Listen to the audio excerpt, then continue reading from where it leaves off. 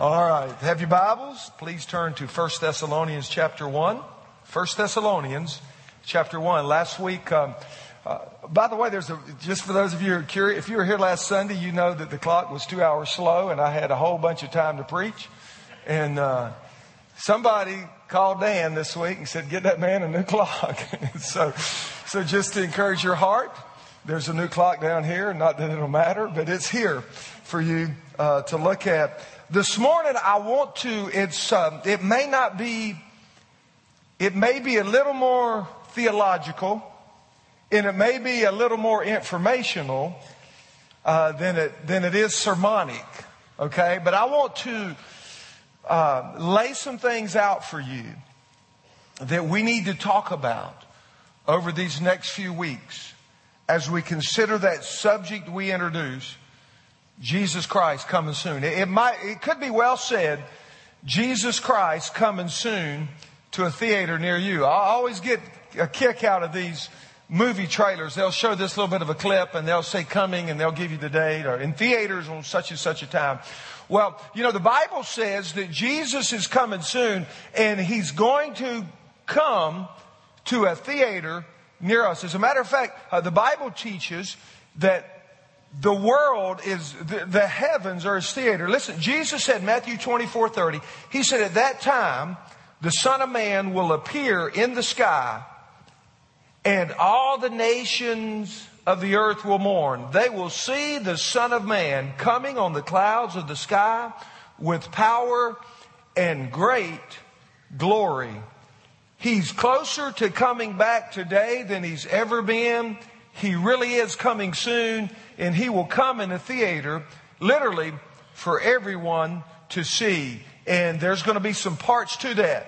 And so this morning I want us to think about, as we kind of begin to get into some of the eschatological. I love to hear that word. Eschatology is the study. I guess my definition would be the study of the end time, or the study of things to come.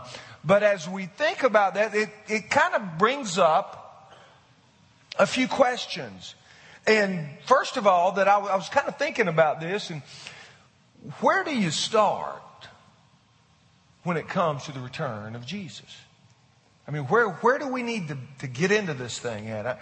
I mean, how do we know if he is coming? And then if he is coming, what should you and I be looking for? Well, I just want to tell you, there's no question that he's coming. The Bible, man, it is so clear. It is so specific that we know he's coming. If you're a student of the Bible, if you believe the Bible, if you're a follower of Jesus Christ, listen, it is plain as day that he's coming. Matter of fact, someone has, and I don't know who did the study, but I heard this week, I've listened to so many, I've listened to 2 or 3 different sermons. I've read a couple of books, just filling my little small brain with all this stuff. But they tell me that nearly a fourth of the scripture is somewhat eschatological, that it has something to do with the things to come. And so the Bible is very clear. He is going to come again. There's no doubt about it. Now, whether you believe that or not, it really doesn't matter. I mean, it matters, but it doesn't matter from the standpoint. Whether I believe he's coming or not doesn't change the fact that he will appear a second time apart from sin unto salvation. I mean, the Bible just says it's going to happen. And so we know that he's going to come. But another question is, if we know he's going to come, then when's it going to be? I mean, when is it going to be? And then will he come, or could it be soon? And then we got to ask, well, how will I know, or how do I know? What is it that we should be looking for? What are the things that we should look for? And so we got all these questions, and you could come up with 100 other questions in mind regarding the return of Jesus Christ. But what I want to do is I want to kind of lay this thing out. We're going to look at a couple verses out of 1 Thessalonians, and then I'm just going to lay some things out that are kind of informational and theological, and we'll just go from there, okay? Why don't we read 1 Thessalonians, and rather than read the whole first chapter, let's just read. I'm kind of picking up in verse 9. Paul's just kind of said, hey, you know, I thank the Lord for your faith and what God's doing in your life. But listen there in verse 9. I'm going to start in the middle of verse 8 because it'll make a little more sense. It says, therefore, we do not need to say anything about it, for they themselves report what kind of reception you gave us.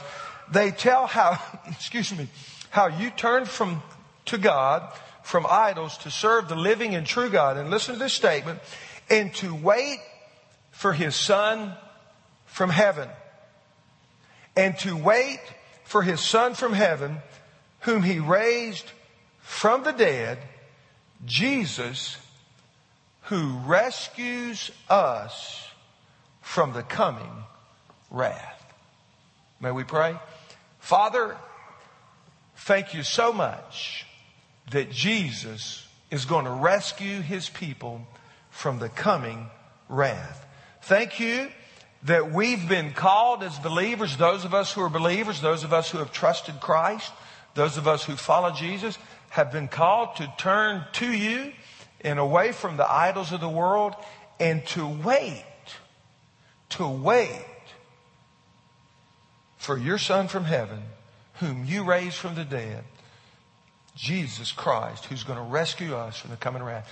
Father, I pray this morning that you'd begin to open up our hearts and our minds to see what we need to be looking for, but even more than that, God, that we might be motivated to do what we need to do in light of the fact of what you're one day going to do. So God, come and meet with us and speak to us and open. God, I just pray that you'd open the eyes of our heart this morning, that as we download all this information and some theology, that it'll be clear. And God, for those in the auditorium, I know there's men and women and some boys and girls here this morning that have not yet trusted Jesus Christ. And they're not really sure about this whole gospel thing. And they're obviously not sure or certain that Jesus is coming again. God, I ask you, Father, by your Holy Spirit, that you would speak into their hearts today and they would realize today that Jesus really is coming and they need to be ready for Him. So God, would you come? May your Spirit minister to our hearts. May your Spirit speak into our lives this morning. And when He does, we'll give you the glory and the honor and the praise for it all. For it's in Jesus' awesome name we pray. Amen. Amen. Now, last Sunday we concluded with a video, but kind of before we set that up, we talked about some of the purposes that we should be living for in light of His coming. Now, if you're here, I hope you remember, but when we really believe that Jesus is coming again, it affects our worship of the King. When we really believe that Jesus is coming again, it affects our gathering together to worship the King. Now, obviously, if you look around, everybody didn't quite get the message, from last week, that it should affect our worship of the King. And so when we believe Jesus is coming, it should alter how we do business. Secondly, we talked about how it should affect our work in the kingdom. When we really believe that He's coming again, we are motivated to invest and utilize our life for the glory and majesty of God. And then thirdly, we talked about how we need to wait for Him. And while we're waiting, the grace of God, based on Titus 2, 11 through 13, the grace of God should be teaching us to say no to ungodliness and worldliness and to live a life of distinction in faithfulness to Jesus Christ. And so that's kind of where we left off, that the Word of God should be teaching us to do that. And if we really believe He's coming, that should be the case. Now, having said all that, and this, I don't have this verse for you, but in Matthew 25 verse 13, Jesus, you remember the parable of the 10 virgins? Do you remember Jesus gave this parable and He said there were 10 virgins and 5 of them were ready And they brought oil, and they brought extra, and they had their lamps trimmed, and 5 of them weren't ready. And then it was a long time before the bridegroom came, and 5 of them's lamps burned out. You remember the story? And as soon as their lamp burned out, they had to go buy more oil, and because the other ones weren't giving up their oil because they were ready. And when they went to buy oil, the bridegroom came, and the bridal chamber was open. The 5 went in. The ones who were ready went in. And the 5 who had gone away to buy oil, when they came back, the bridegroom was in the chamber, or in wherever, in the mansion, if you will. The 5 that were ready were in with him. And they knocked on the door, and they tried to get in, but they couldn't get in. And Jesus concluded that story, or that parable. And this is the verse. This is what he said. He said, watch therefore. He said, some were ready and some were not.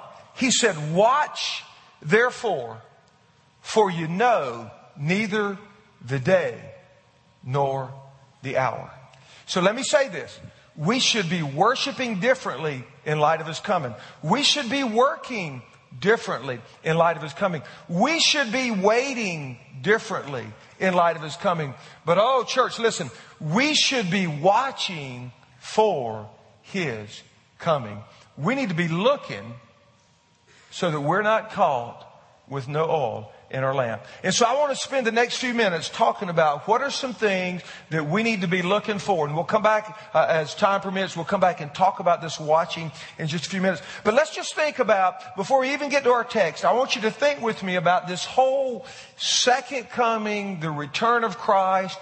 And I'm talking about in a general term. I'm not talking about the actual second coming. I'm not talking about the specific taking out of the church. But just as a general term, the end times. No matter what your theological position, and I'm going to talk about probably 7, and I'm going to talk about the 3 major ones here in just a minute. But no matter what your position about what things are to come, there are about 6 elements, maybe 7, depending on how you break them down. But there are about 6 elements that you have to deal with, that the Bible talks about. There's about 6 elements that everybody, no matter what your theological position is, you got to be able to come to grips with these things, because the Bible says they're going to happen. Let me tell you quickly what they are. We'll come back in a moment. We'll put them in order and based on our theological position. Let me just tell you, first of all, you got to deal with the Antichrist and the Great Tribulation.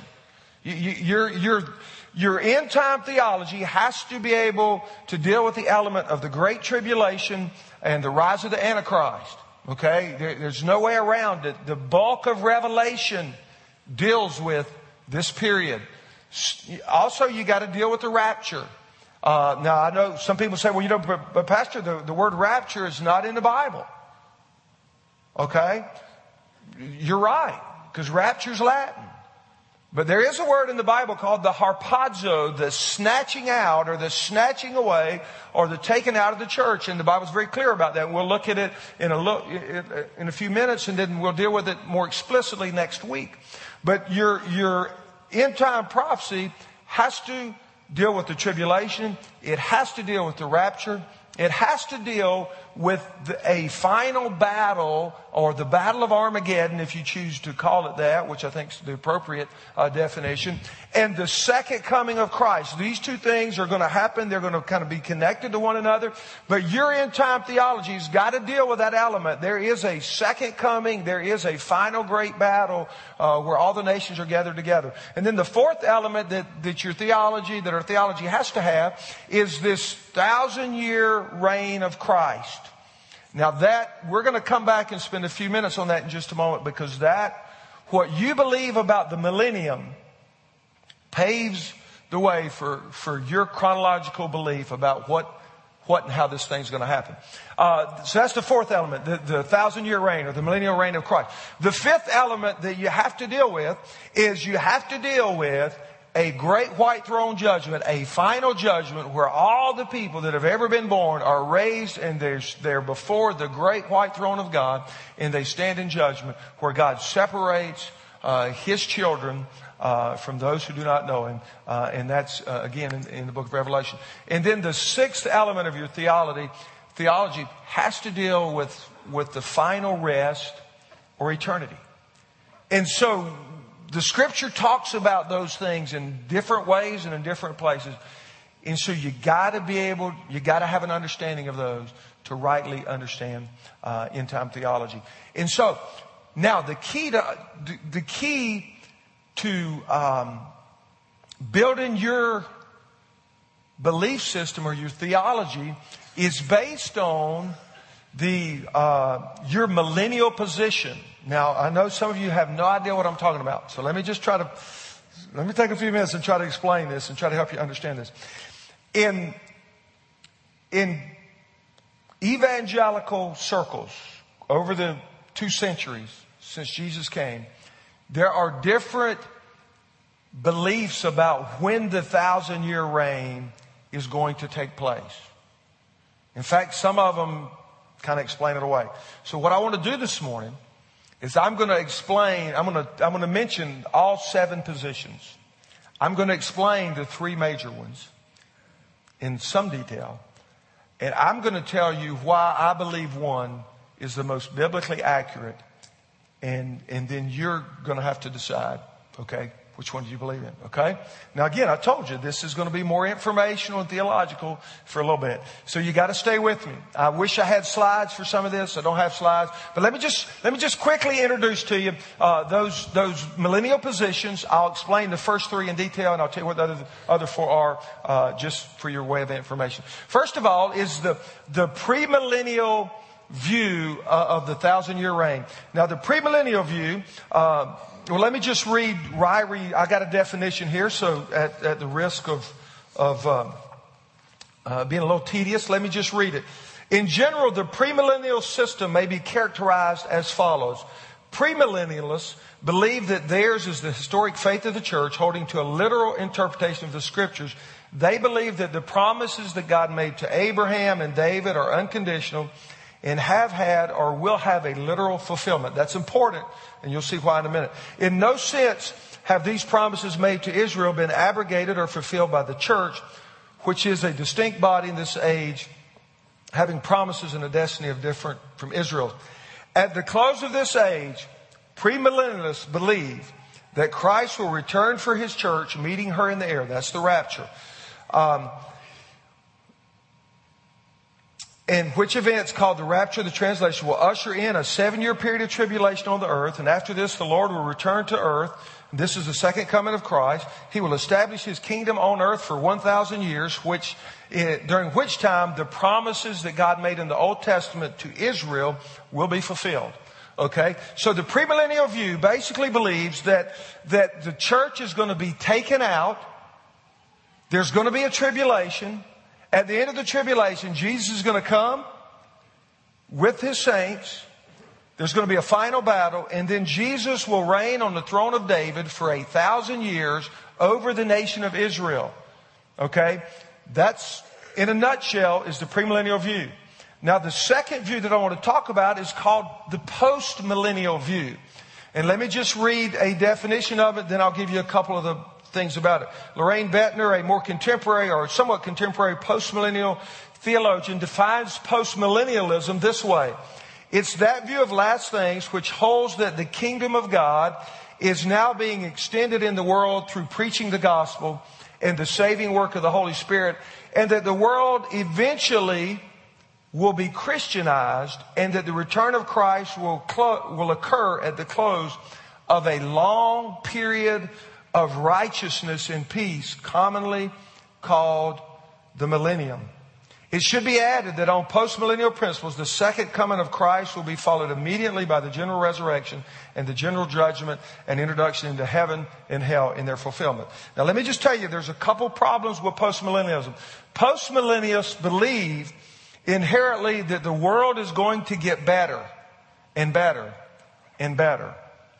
And when the church in Christianity becomes good enough, it's going to usher in the second coming of Christ, and then He'll judge the world and we go out into eternity. Now, there's a couple problems with this. First of all, the problem with this is they believe the church has replaced Israel. And that means the Old Testament promises to Israel are not going to be fulfilled in a literal 1,000-year millennial reign. that the Old Testament predicted and Jesus talked about. Second problem with postmillennialism is that they believe things are going to get better and better and better, and there's never going to be a tribulation period. Now, I'm 49 years old, and I don't know how old you are, and I don't know how much you've been paying attention, but in my 49 years, things have not been getting, from a political, social, moral, spiritual, things have not been getting better and better and better and better. Right? Okay? So if that's true, then something has got to drastically change. Now, another issue with that is if there's no tribulation, then why is there Revelation 6 through 19? So that's kind of an issue with postmillennialism. The third major position is called amillennialism. Amillennialism. Now, you put the prefix "a" in front of anything, it means there's really not one. Okay? So here's their position. J.G. Voss has defined it this way. Amillennialism is that view of last things which holds that the Bible does not predict the millennium or period of worldwide peace and righteousness on this earth. Amillennialism teaches there will be a parallel and contemporaneous development of good and evil, God's kingdom and Satan's kingdom in this world, which will continue until the second coming of Christ. At the second coming of Christ, the resurrection and judgment will take place, followed by the eternal order of things, etc., etc. Now, there's a couple problems with amillennialism. Number one is they believe that Revelation is allegory. It cannot be interpreted literally. Okay? Number two, they believe that, the church has replaced Israel, and they believe that the literal promises that God made to Israel are never going to be fulfilled. That Israel broke the covenant, and God said, sorry about it, Israel. I'm going to raise up a church. They're going to take your place. And none of those things are ever going to be fulfilled. And so they believe that you can't interpret the Old Testament prophecies literally. They believe you cannot interpret Revelation and other New Testament passages literally. And so that's the amillennial view. So we got premillennialism, postmillennialism, and amillennialism. Now let me just quickly give you a couple others. There's dispensationalism, which we won't go into this morning. Then fifth, there's historic premillennialism. And historic premillennialism believes that the church is going to go all the way through the tribulation. And at the end of the tribulation, God's going to take the church out. And at the same time, when the church goes up, then we come right back down with Jesus for the second coming. Now, there's a couple issues with that I think biblically, let me just tell you a really hard issue. There's two really difficult issues. Number one is, if you believe that, you believe that the tribulation is to purify the bride of Christ. Okay? And if you believe that the tribulation period is to purify the bride of Christ, then what you're really saying is that when Jesus died on the cross to pay for our sins, He couldn't purify His bride. And that in order to purify us, God's going to keep us here and have us go through this wrath to purify us. So theologically, that is a major issue. Because I don't know about you, but when Jesus came into my heart, I'm believing not only did Jesus forgive everything that I've already done, but Jesus has already forgiven everything that I'm going to do. As a matter of fact, the Bible says, and this is not in this, you can write this in your notes, but in 2 Corinthians 5, verse 21, the Bible says God made Him who knew no sin to be sin for us so that we might become the righteousness of God in Him. And so the problem with post-tribulation premillennialism is that we believe that we need to go through the tribulation to be purified for Christ, and that nullifies the power of the blood of Jesus as it works in your life. So that's a major issue. Second problem is that Jesus said He's coming like a thief in the night, right? You know that? He's coming like a thief. All right? If you believe in the tribulation as a 7-year period, as we'll look at in a couple weeks as Scripture teaches, if Jesus is going to come like a thief in the night, if He's coming post-tribulation, I'm an Aggie, but I can count 7 years. I mean, if the Antichrist shows up here And he's great for 3.5 years, and then he turns on a dime and starts persecuting the world here at 3.5 years. I can count 3.5 more years. Jesus is not going to come like a thief if we can know exactly when he's going to come. So there's kind of an issue of post-tribulationism. Then there's the fifth view is we'll call it pre-wrath rapture, and they believe that the church will stay here for a while during the tribulation, but somewhere between the middle of the tribulation and maybe Revelation 8 or a little further along, that God's going to come and take the church out. A few people have that view. And then a seventh view, there are people that believe that everything in Revelation has already happened. And that's called the preterist view. I can't even spell it, so I don't really understand it. But basically, by and large, there's three major views. Premillennialism, which believes that the rapture is going to come, take us away. The tribulation is going to come. And then at the end of the tribulation, Jesus comes to judge the earth and usher in the millennial reign. Now, by conviction, I am a pre-tribulation, premillennial theologian. I'm not a theologian, but that's what I believe. Okay? Now, you don't have to believe that way. You shouldn't believe that way just because I tell you that I believe that way. But I want to give you some reasons why I believe, and I'm convinced, that the pre-trib, premillennial view is the most biblical and therefore is the one most preferred. Now, let me say this also. Premillennialism is the only view you can hold and have a chronological view of the end time events. It's the only one that purports itself. So let me give you some reasons why I'm premillennial. Okay, why I believe in the pre-tribulation, premillennial or pre-1,000-year reign of Christ. So first of all, and I'm going to try to go through these fairly quickly. But the first reason is because the proclamation of the apostolic church, or the proclamation or the preaching of the early church, Paul, John, Peter, in the early church were pre-trib, premillennial. That's what they were. That is what they were. Ergin Kane, the president of Liberty University and Seminary, tells us 13 of 27 New Testament books explicitly talk about the second coming of Christ. An additional 10 of the 27 New Testament books implicitly talk about the second coming of Christ. If you look at the book, now go back to 1 Thessalonians. Let's read verse 10 of chapter 1. Verse 10 says, "And to wait for his Son from heaven, whom he raised from the dead, Jesus, who rescues us from the coming wrath."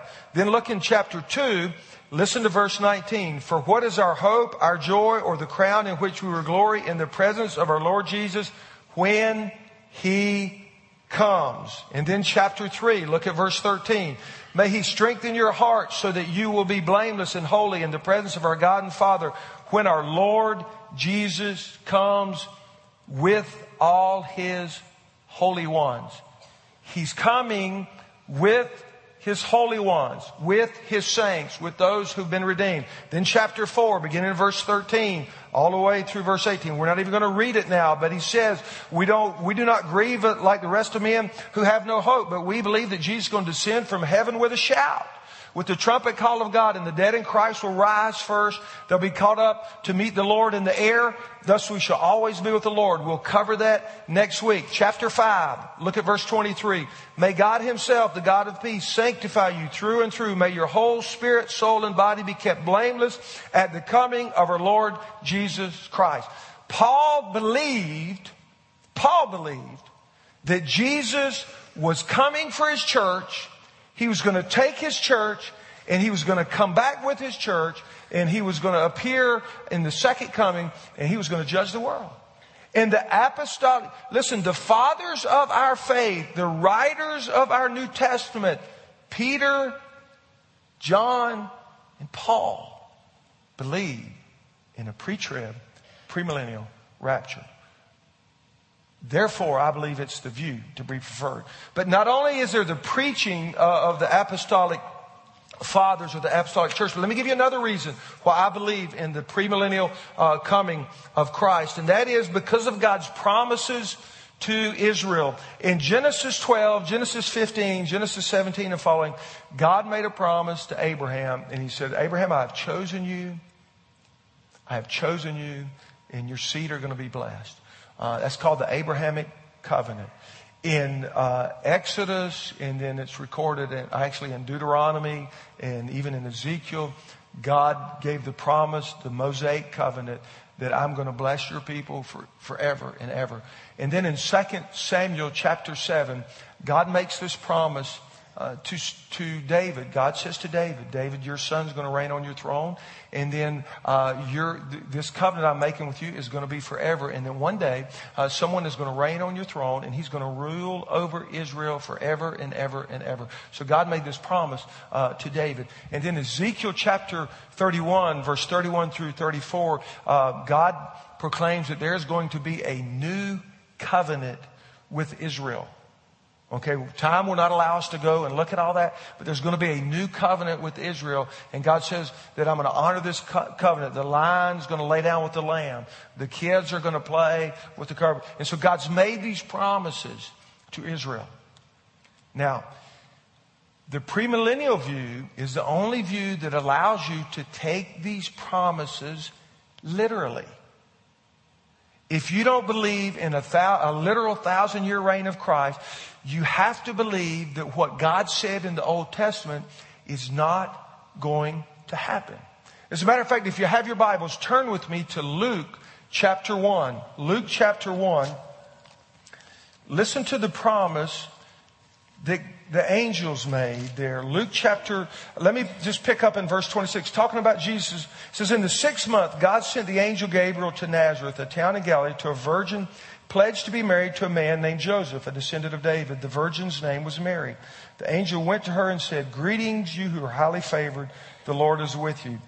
Mary was greatly troubled. And then verse 30, but the angel of the Lord said to her, do not be afraid. You have found favor with God. You will be with child and give birth to a son, and you are to give him the name of Jesus. He will be great and will be called the Son of the Most High. The Lord God will give him the throne of his father David, and he will reign over the house of Jacob. That's Israel forever. His kingdom will never end. Now here's the thing. If you believe, if Jesus, listen, Mary literally became pregnant. Mary literally conceived. She literally gave birth to Jesus. He lived a literal life, died a literal death on a cross, was buried in a literal tomb. God literally raised him from the dead. He appeared to women, to Peter, to all of those, ultimately to 500. And then he ascended into heaven, according to Acts chapter 1. And if we literally believe that all of that happened, then you have to literally believe the rest of that passage, that he's going to reign on David's throne over Israel. And that is going to happen in the 1,000 years. And so if you believe the Bible's true and that the promises are literal, you have to believe there's going to be a 1,000-year reign where Jesus sits on his throne and he rules over Israel, just like the Bible says. And I'm not smart enough to be able to say, well, this is true, and this is true, and this is true. Wait, the middle of that verse, it's not true anymore. That from here, it's just symbolism. See, I'm not smart enough to do that. And chances are you're not smart enough to do that. And so we just have to, if you believe it's true, then it's true. And so I'm a premillennial because of the preaching of the apostolic fathers. Because of the promises that God made to Israel. And give you a third reason really quickly. Because of protection from the wrath of God. Go back to 1 Thessalonians. Look at verse 10.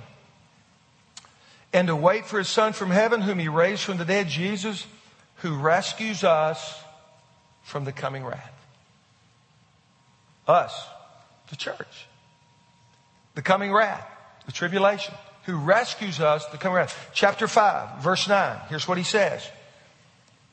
For God did not appoint us to suffer wrath, but to receive salvation through our Lord Jesus Christ. I just believe the Bible is very clear that God's going to protect His church from the wrath to come. And then let me give you a fourth reason, and we've got to move on.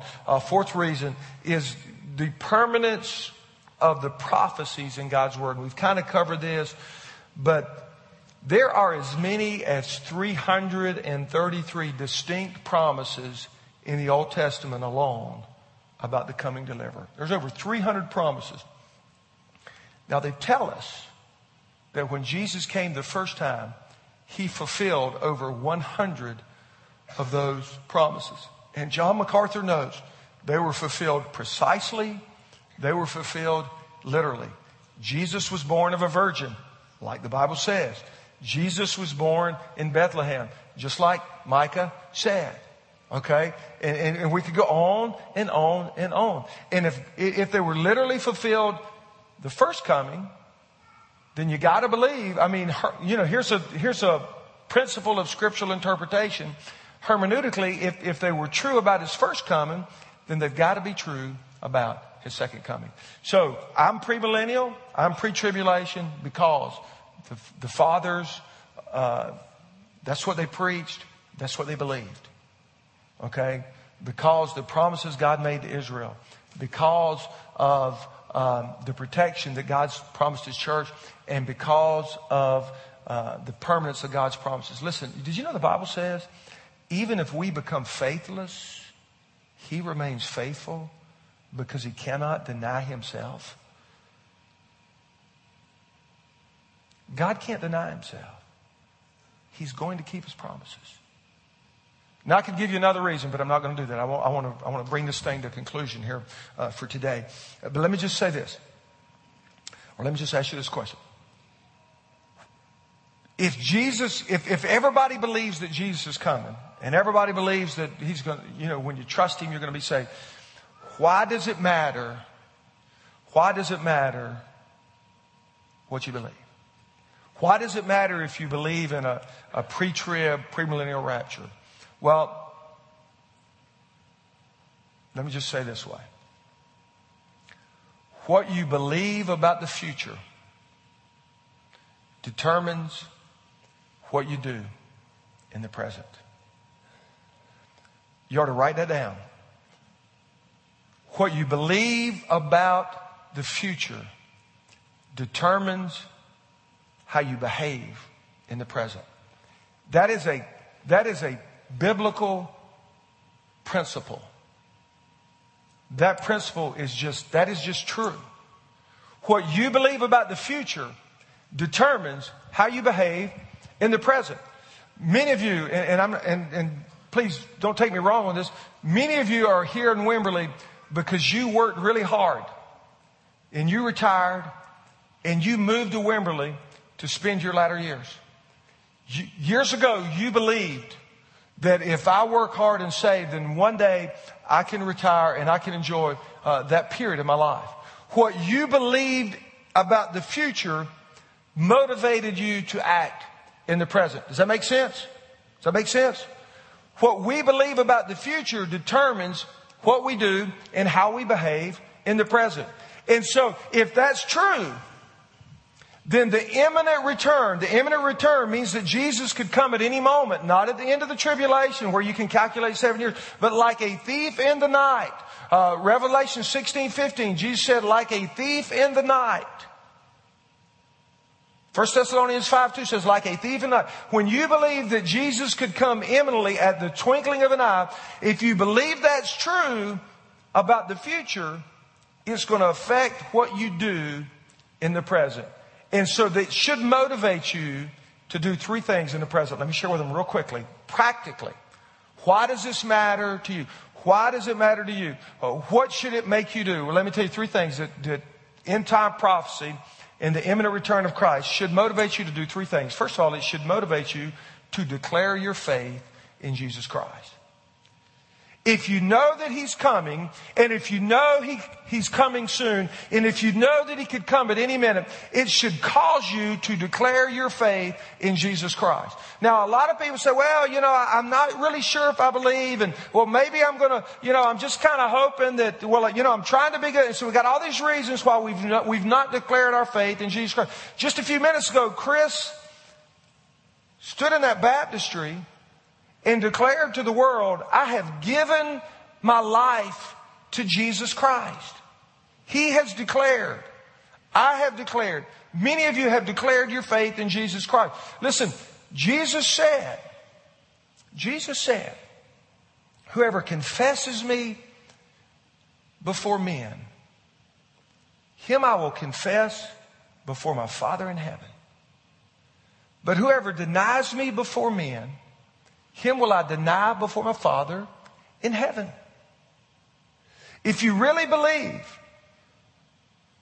Jesus is coming, you will declare your faith and allegiance to Jesus Christ. Number one. So here's my question. Have you personally declared your faith in Jesus Christ? Have you believed in Him? And then have you declared that belief through believer's baptism? Every single believer in the book of Acts in the New Testament church believed and was baptized as a declaration of that, except for the thief on the cross. And he died before a Baptist preacher could get him up there in the baptistry. Okay? That's the only reason. If you believe, you'll declare your faith. Secondly, if what we believe about the future will determine how we act now. So, second thing, not only will you declare your faith, but you will prepare your faith. And let me give you an example of that. Or let me give you a basis for that. Remember over in 1 Thessalonians chapter 4, I think it's verse 7 and 8, where Paul writes to Timothy, he said, don't believe in all them godly myths and all this stuff. He says, but train yourself to be godly. For physical training is of some value, but godliness or godly training has value both in this life and in the life to come. And so if we really believe that He's coming, and if we believe He's coming soon and it's imminent, it could happen at any moment, then we would prepare our faith by training ourselves to be godly. Now, physical training is of some value. I'm doing a little physical training. Now, you probably can't tell it, but I like to run a couple times a week or maybe ride my bike a little bit. Some of you work out. Some of you walk. We do all these different things because we just know, hey, because we want to live longer, because we want to do things, we just know we need to prepare now to have a better future. And so we prepare our faith. If you know He's coming, you ought to be ready. Got to be ready. We prepare our faith. We declare our faith. And then third, what we believe about the future should motivate us in the present to share our faith.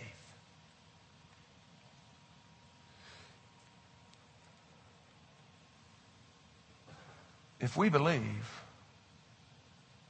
that the same Jesus that died on the cross is coming again, and if we believe that He is the only way to heaven, that's what He said. He said, I'm the way, the truth, and life, and no one comes to the Father except by me. Acts 4:12 says there's no other name under heaven given among men whereby we must be saved. If we believe that Jesus is who He says He is, we will share our faith with the people we love and the people we care about. If we believe, we'll do that. But the curse of the modern church, we're not doing a whole lot of declaring, we're doing less preparing, and we're sure not doing much sharing. But y'all think about this. If we believe what we say we believe, if what we believe about the future is true, if it's true, that Jesus is coming again imminently, inevitably, if he's coming again, then that means that people who are here without him are going to be left. They're going to die and spend eternity in a devil's hell. People we know. People we care about. Why under heaven would we not share our faith with them? See, here's why theology matters. Here's why end time theology matters. What you believe about the future determines how you behave in the present. You should declare your faith and allegiance to Christ. You should prepare yourself by training yourself to be godly. You should share your faith with those God brings into your life. If what we say we believe is true, we should share it with a world that is lost. Would you pray with me?